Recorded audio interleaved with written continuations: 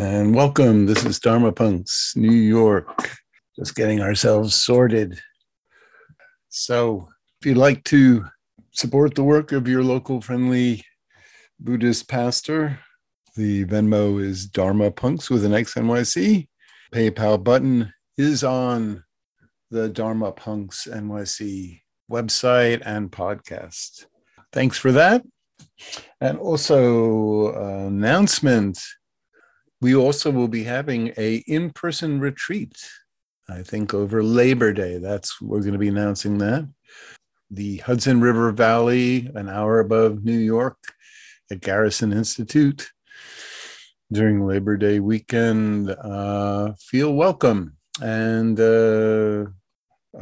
assumedly, we should be putting up signups for that. And it's always great fun, great food, and really comfortable accommodations. So nice also to be back and teach a retreat in person. We used to do that a lot, but with the pandemic, it hasn't been possible, but it looks like all systems are hopefully go. So tonight, we're going to be talking about resilience, bouncing back, being adaptable after especially negative interpersonal events and social setbacks, and so on and so forth. So in the late 1950s and 60s, American psychologists such as Carl Rogers and Abraham Maslow shifted the focus of psychology away from focusing exclusively on pathologies and symptom formation, i.e., what's gone wrong, to how people find fulfillment in life, how people achieve self-actualization in Maslow's terms. In other words, from what's going wrong to focusing on what's going right. And with Carl Rogers, he came up with what was called the fully functioning person. And Maslow came up with the self-actualizing individual, the hierarchy of needs. And they both had an array of overlapping ideas about what should be the goals of therapy and personal growth. And that became the focus of their work with clients. So they focused on how people cultivate deep and loving connections with others, and how we exude gratitude and deep appreciation for mundane daily experiences without getting bored, really feeling a sense of immersion and interest in life, being exploratory and embracing new experiences, not sticking with the familiar. The confidence to make decisions without excessive self-doubt, and openness to new ideas, as well as creativity and self-expression, this whole array of goals. So the therapist was no longer just focusing on all the negative experiences and feelings of the client. The goal was to help the client achieve these exalted goals, achieving states of being really fulfilled in life, exploratory, open to new ideas, not sticking with the known, being confident, being able to cultivate really deep and meaningful relationships and so forth. But one of their focuses was on fostering resilience. And the second wave of when positive psychology really gained a significant foothold with Martin Seligman and Jonathan Haidt and Sandra Lubomirsky, they really focused on what provides baseline happiness and resilience to setbacks, the ability to bounce back from adverse experiences, especially the social and personal rejections that occur in life.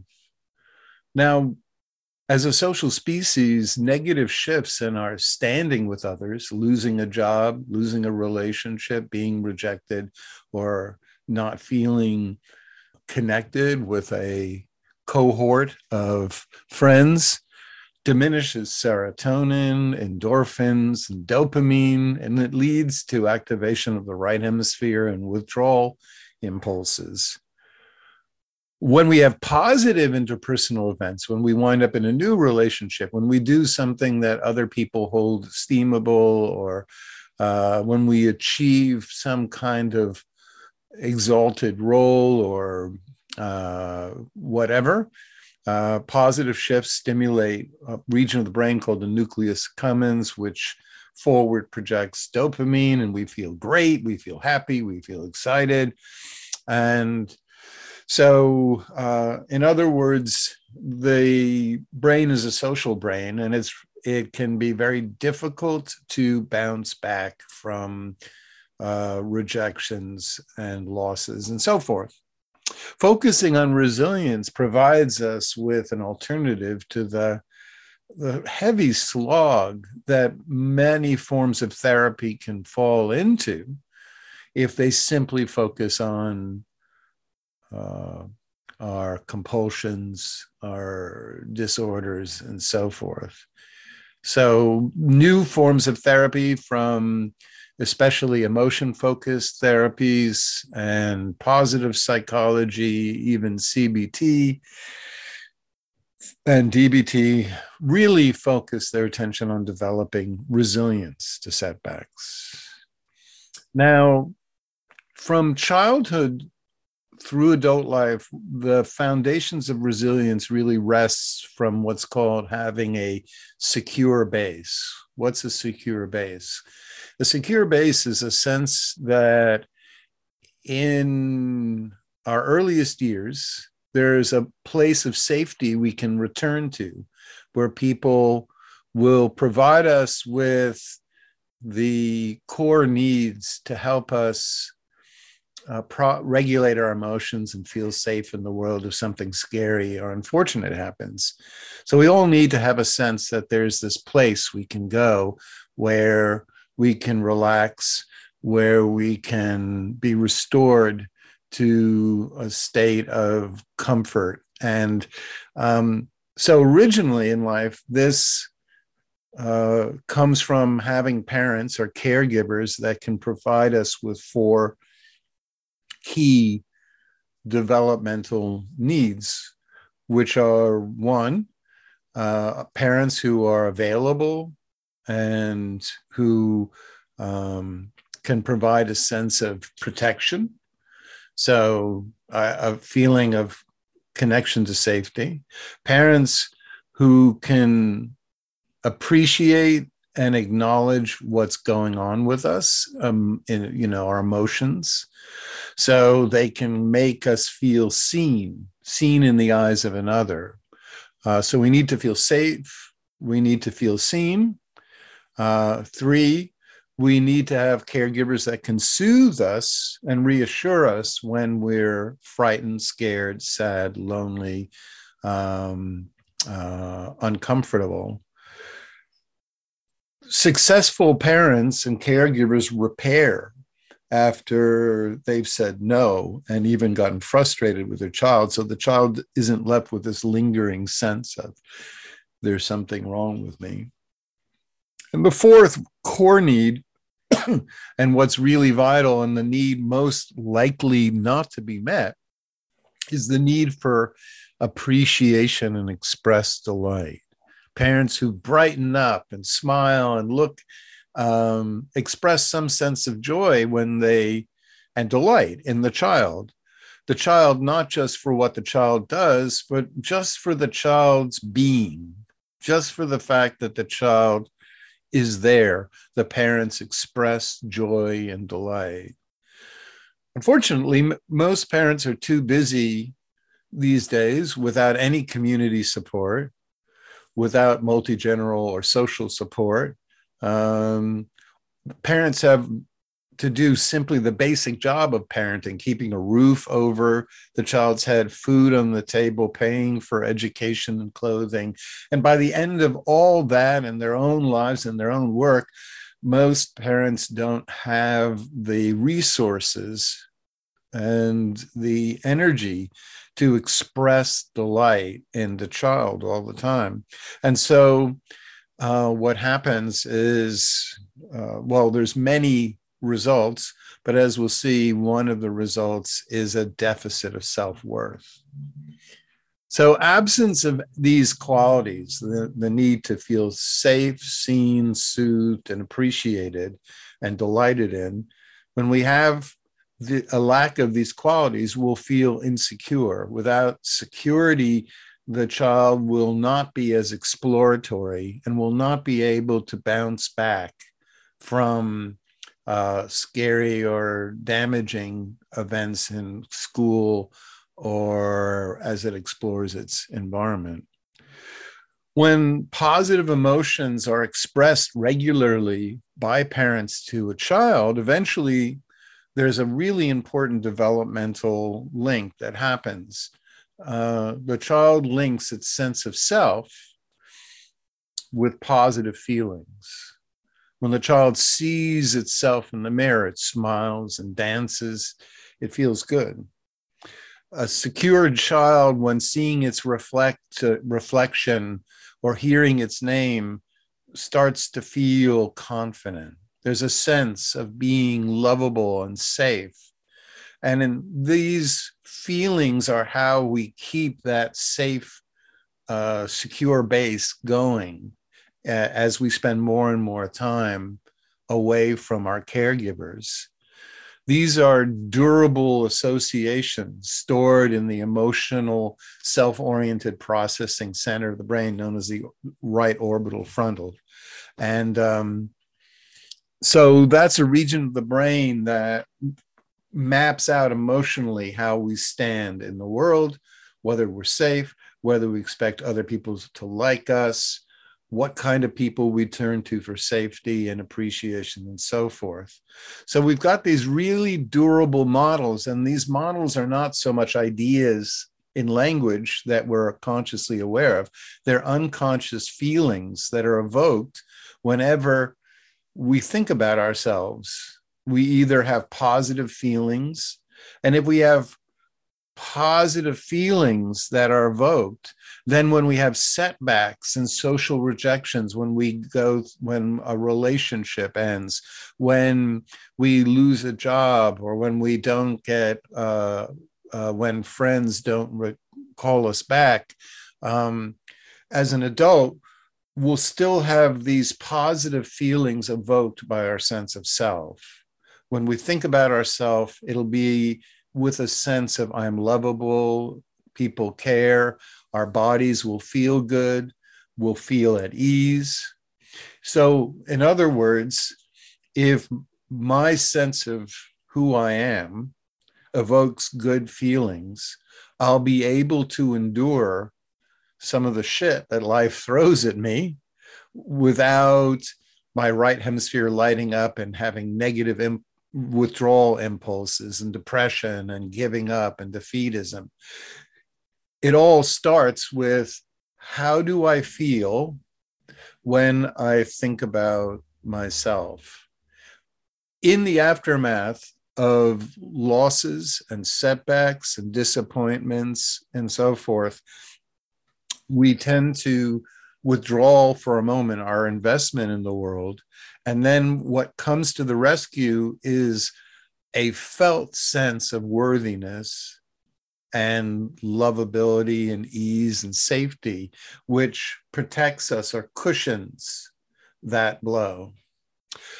On the other hand, if I grew up with unreliable, inattentive caregivers who are at times incapable of either being soothing or expressing delight, in adult life, after rejections, after losses, after disappointing interpersonal encounters, there won't be positive feelings to soften the blow.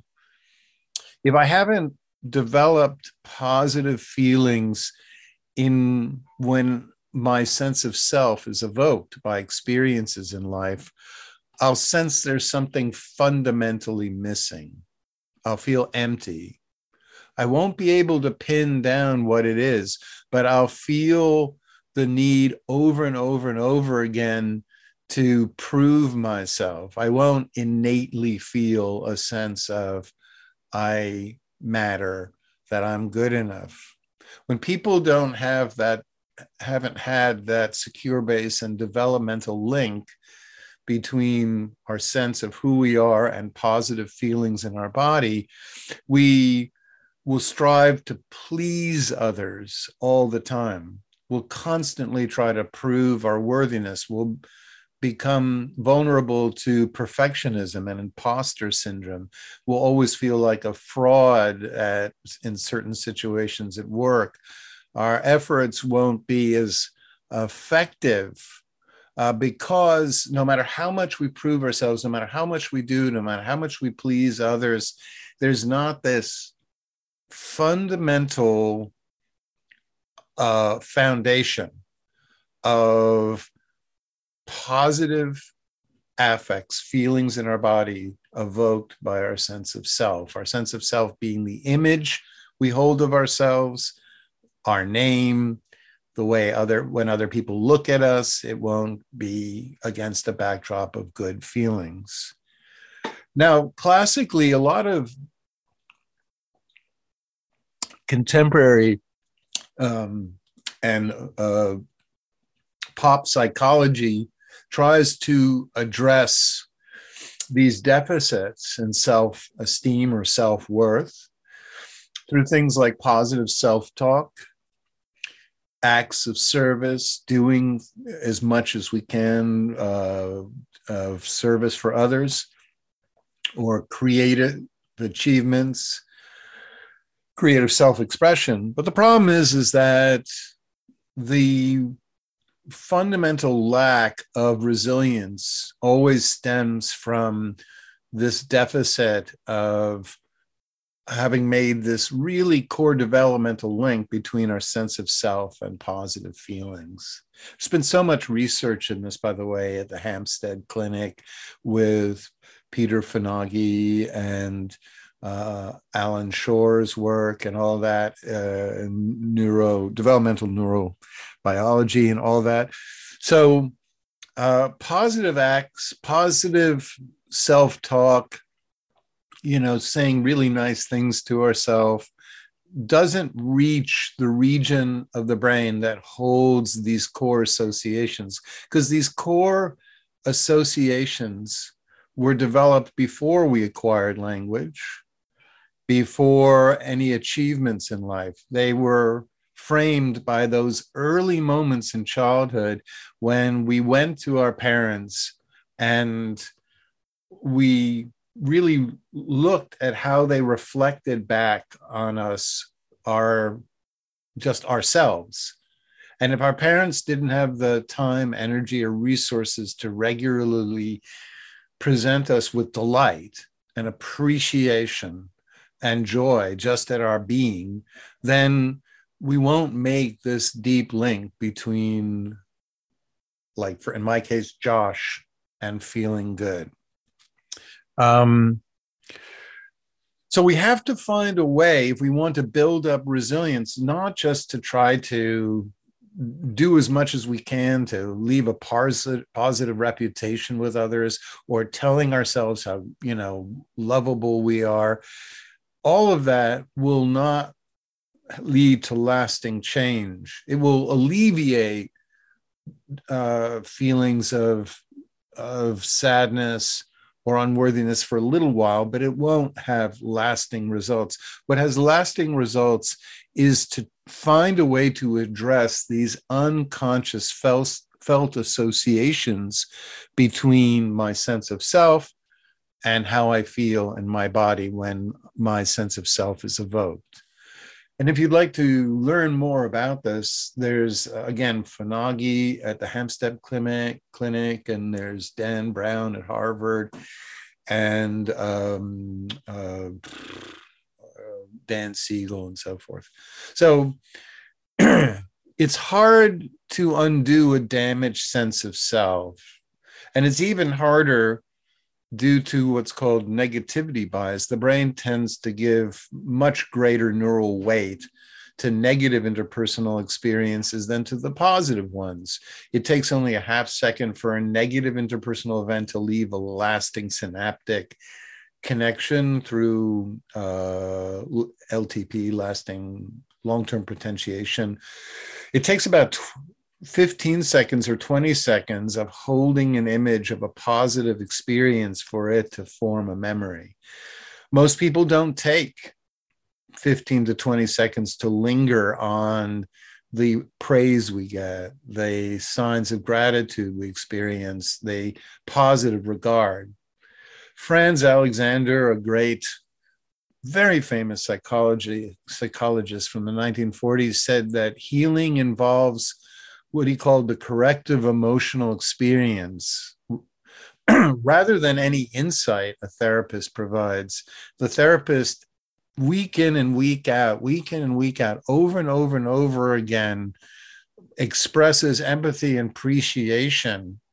And over time, as the client lingers on that, savors that experience, they begin to heal and build up a sense of self-worth. What does the Buddha say about all this?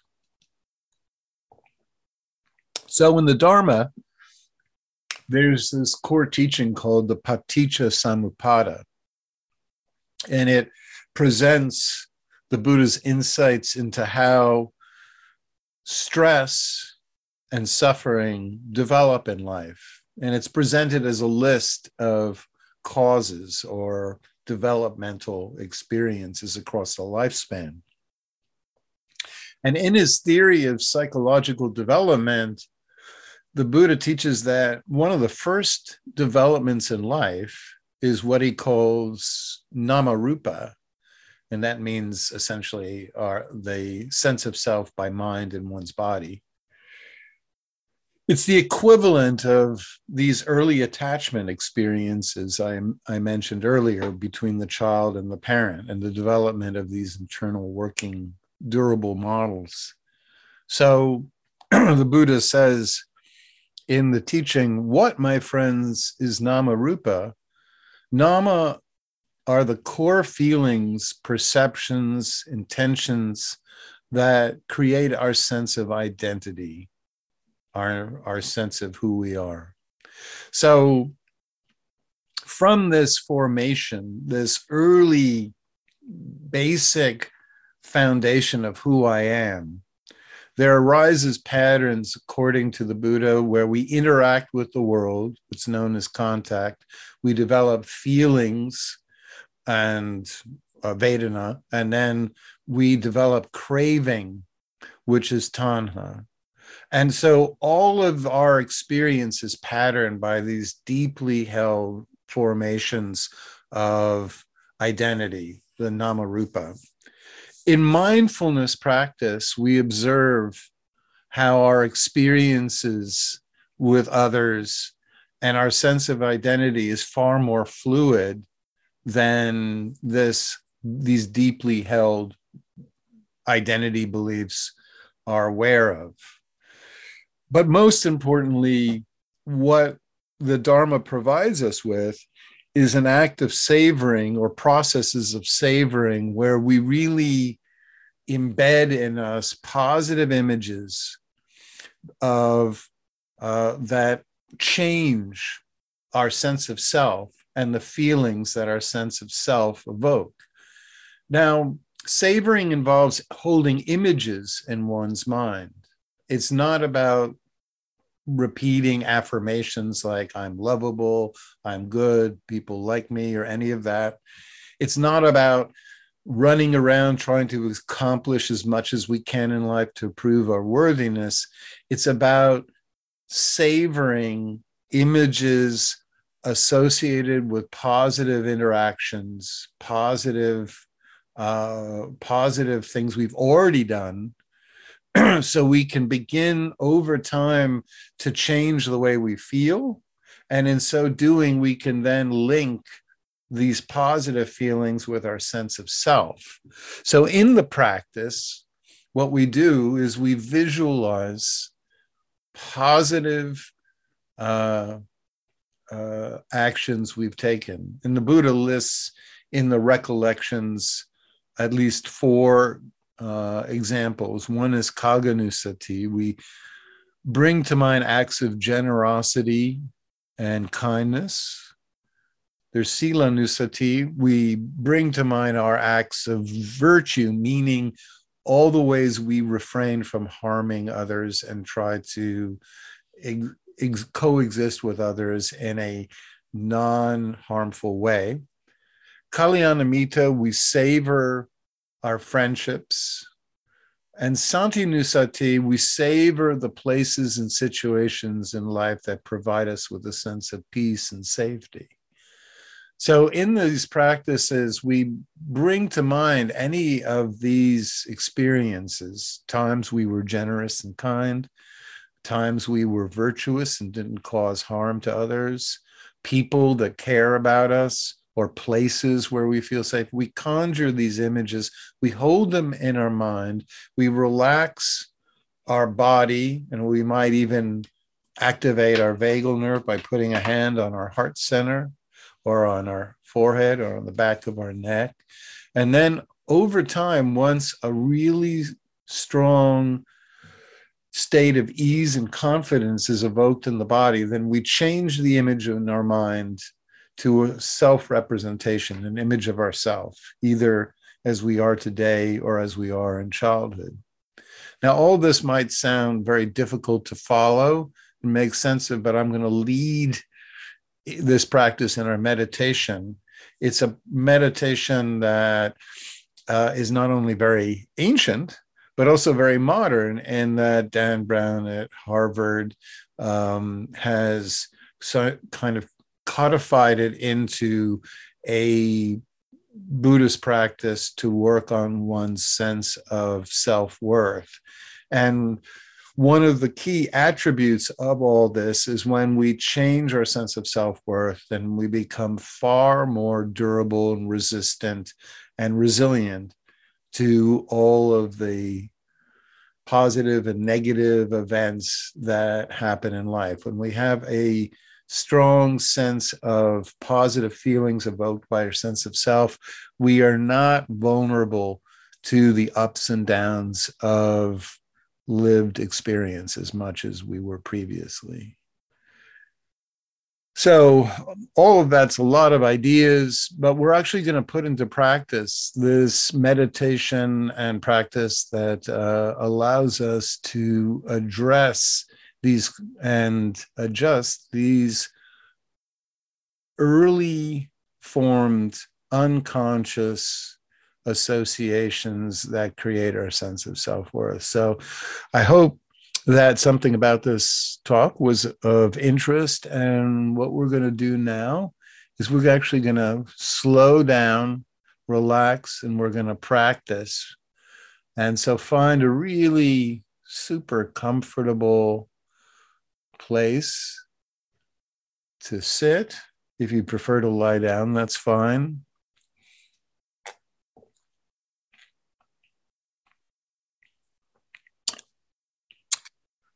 And I'm going to close my eyes. Oh, and I'm going to just lift and rotate back my shoulders. Open up my chest.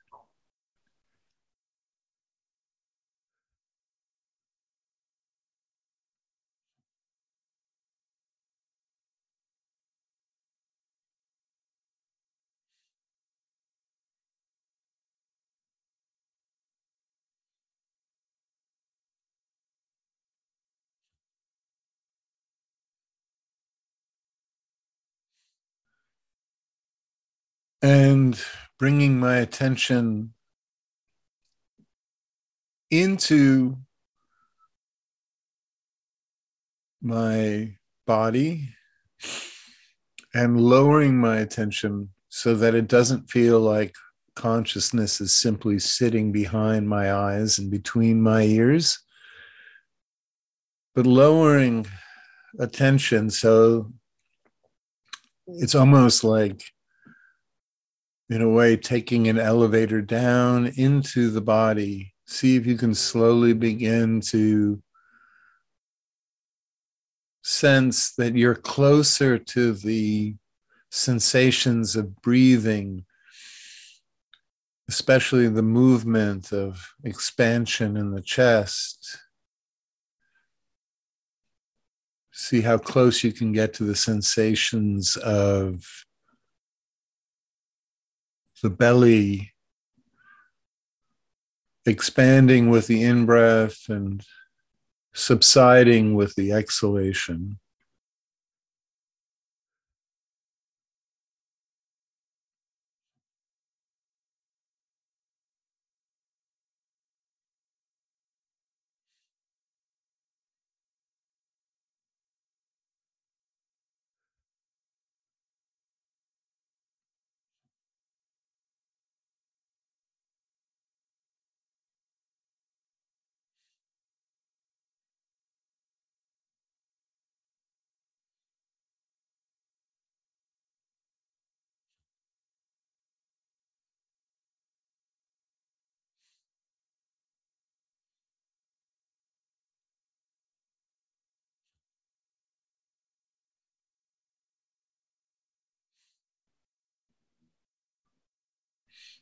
And try to survey now around the body, bringing your attention like a spotlight through any areas of your body that feel needlessly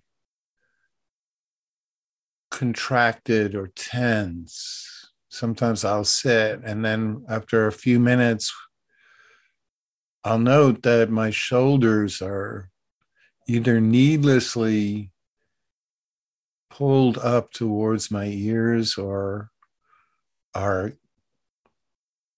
contracting forward in front of my chest.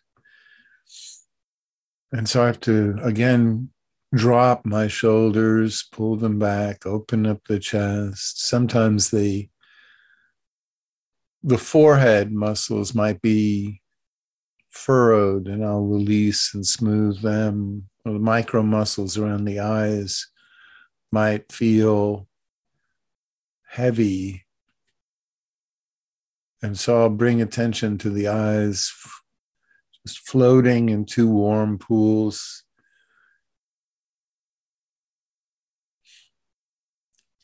Allowing them to settle.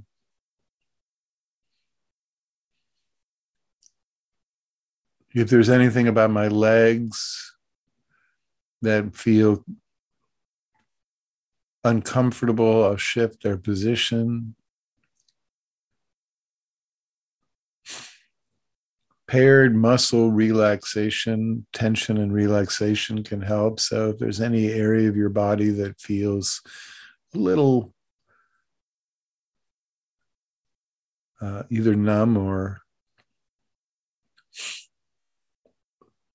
not fully comfortable, you can first clench and then slowly release. See if that helps.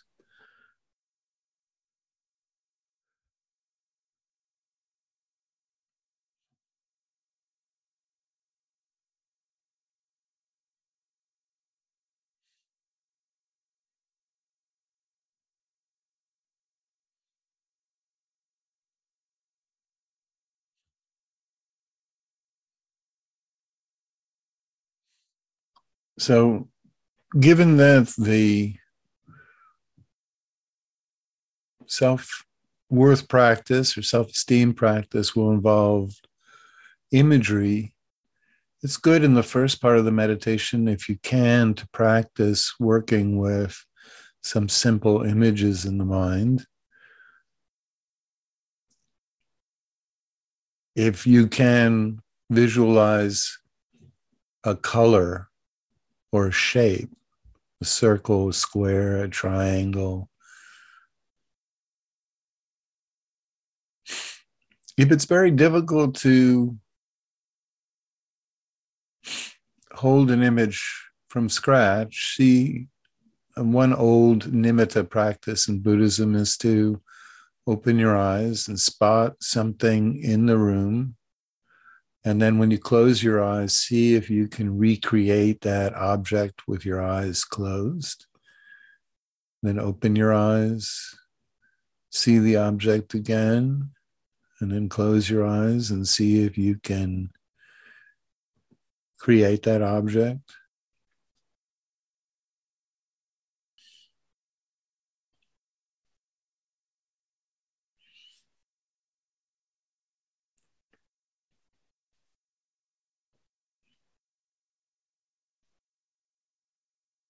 Or you can simply try to remember something pleasant. Hold it in mind.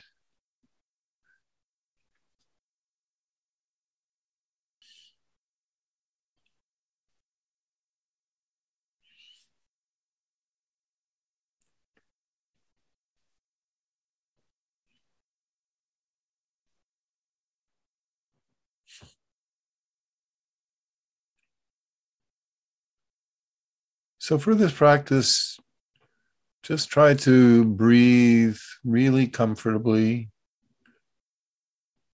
and just practice holding a very simple image in your mind, an image not associated with anything stressful.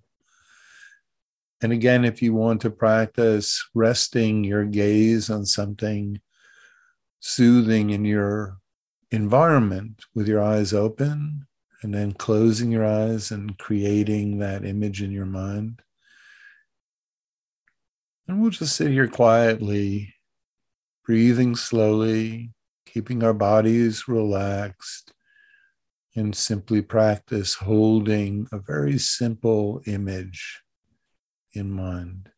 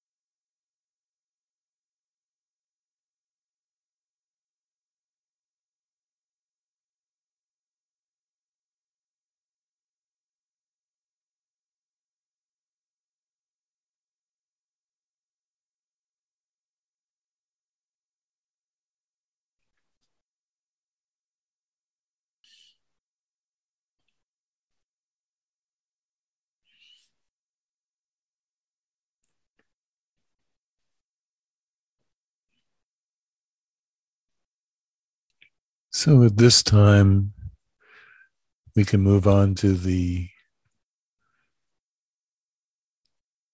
practice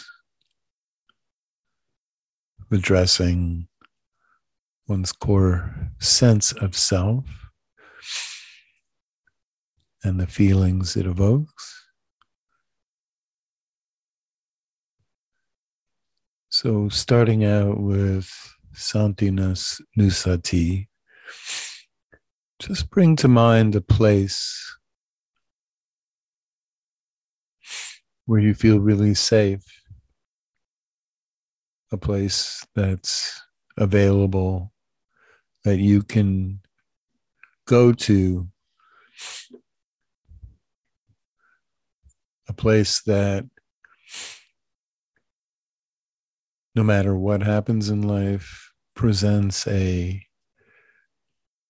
feeling of being reconnected either with nature or just away from the stresses and responsibilities of daily life. It can be as simple as a park,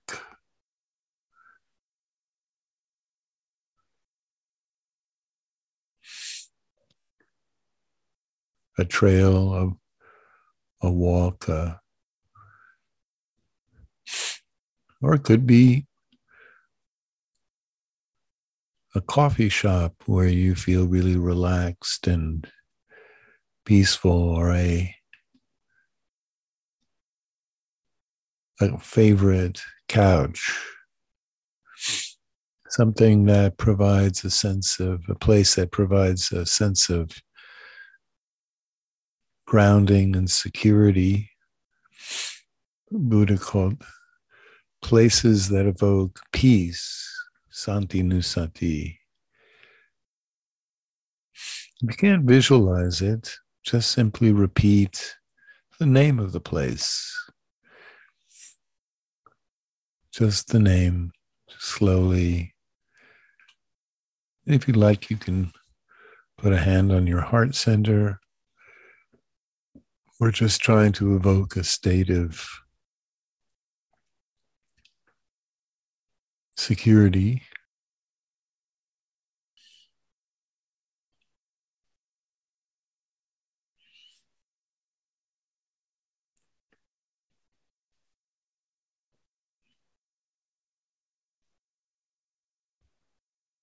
Now moving to the heart of the practice, starting with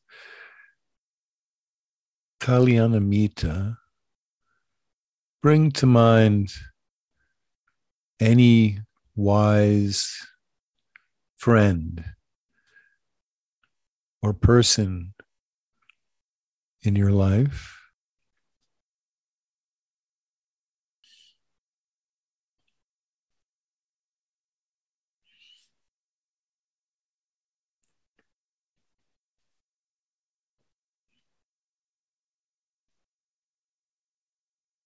Anyone associated with attentiveness or empathy or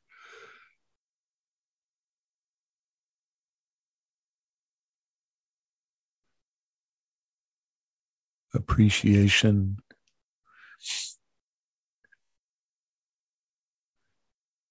If you can't visualize them, just repeat their name and try to, with one, if you keep your hand on your heart center, also try to see if without any force or effort, you can soften your facial expression.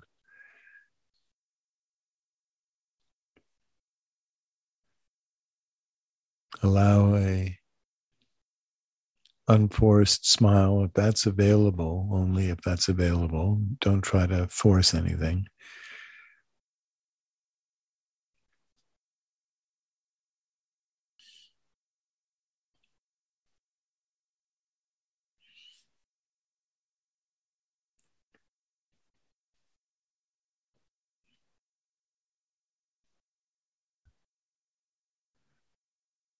And now, Kaganusati, bring to mind some act of generosity or kindness you've offered someone. If nothing comes to mind, an act of generosity, kindness you could do for someone you care about. Any act of kindness that's been shown you, that you've shown, or that you could express to another. Holding this image and trying to see if you can use it to evoke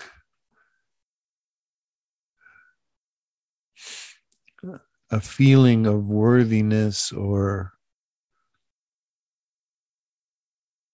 confidence in your body.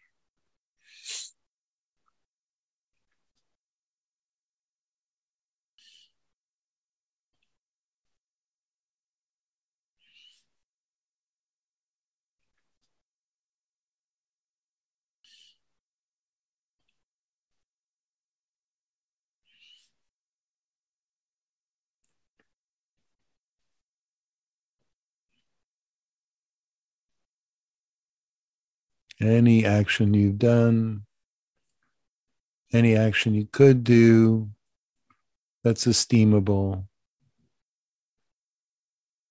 You could hold in your mind an image of the person you'd like to help or show up for, and visualizing them expressing gratitude to you. Or simply visualize the action itself that you've taken.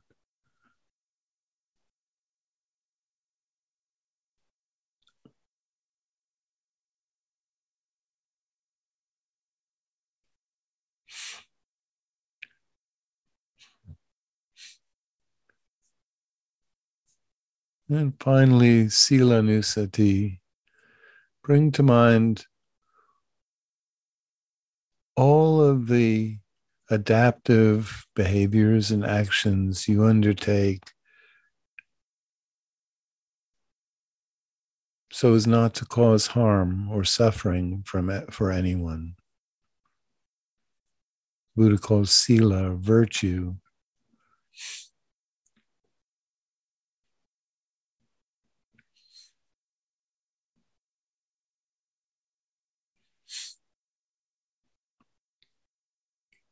Even the smallest gestures of care, attentiveness, consideration that have become part of your daily routines, even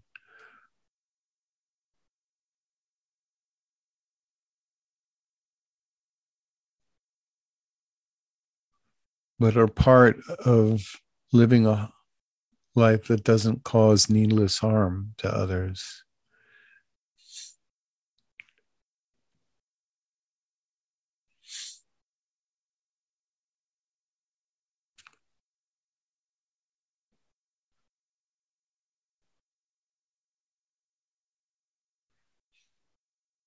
Taking a full breath in and imagine the spreading ease and comfort and warmth into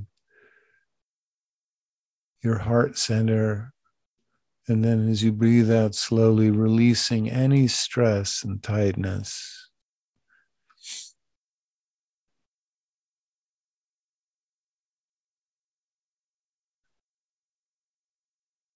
And when you get to a point where you feel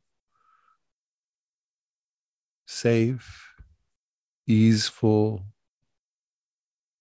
comfortable, secure. Lastly, bring to mind an image of yourself, either as you might look today or expressing this delight to your inner child, an image of the way you would have looked around the age of 5 or 6. And just linking these positive feelings with your sense of self, your self representation.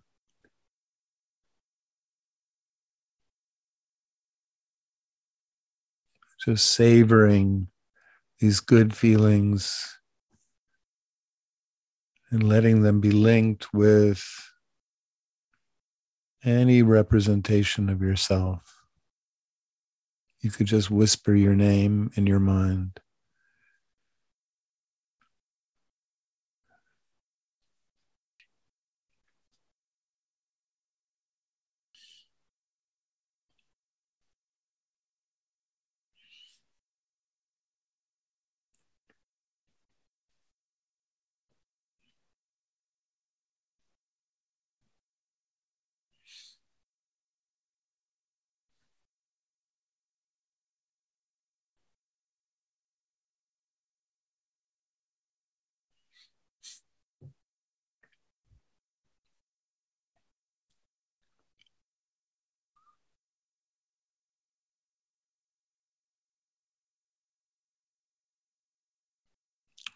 So at this point, taking your time, letting go of the images, but seeing if you can bring the good feeling with you as you very slowly begin to open your eyes and reorient to the room around you.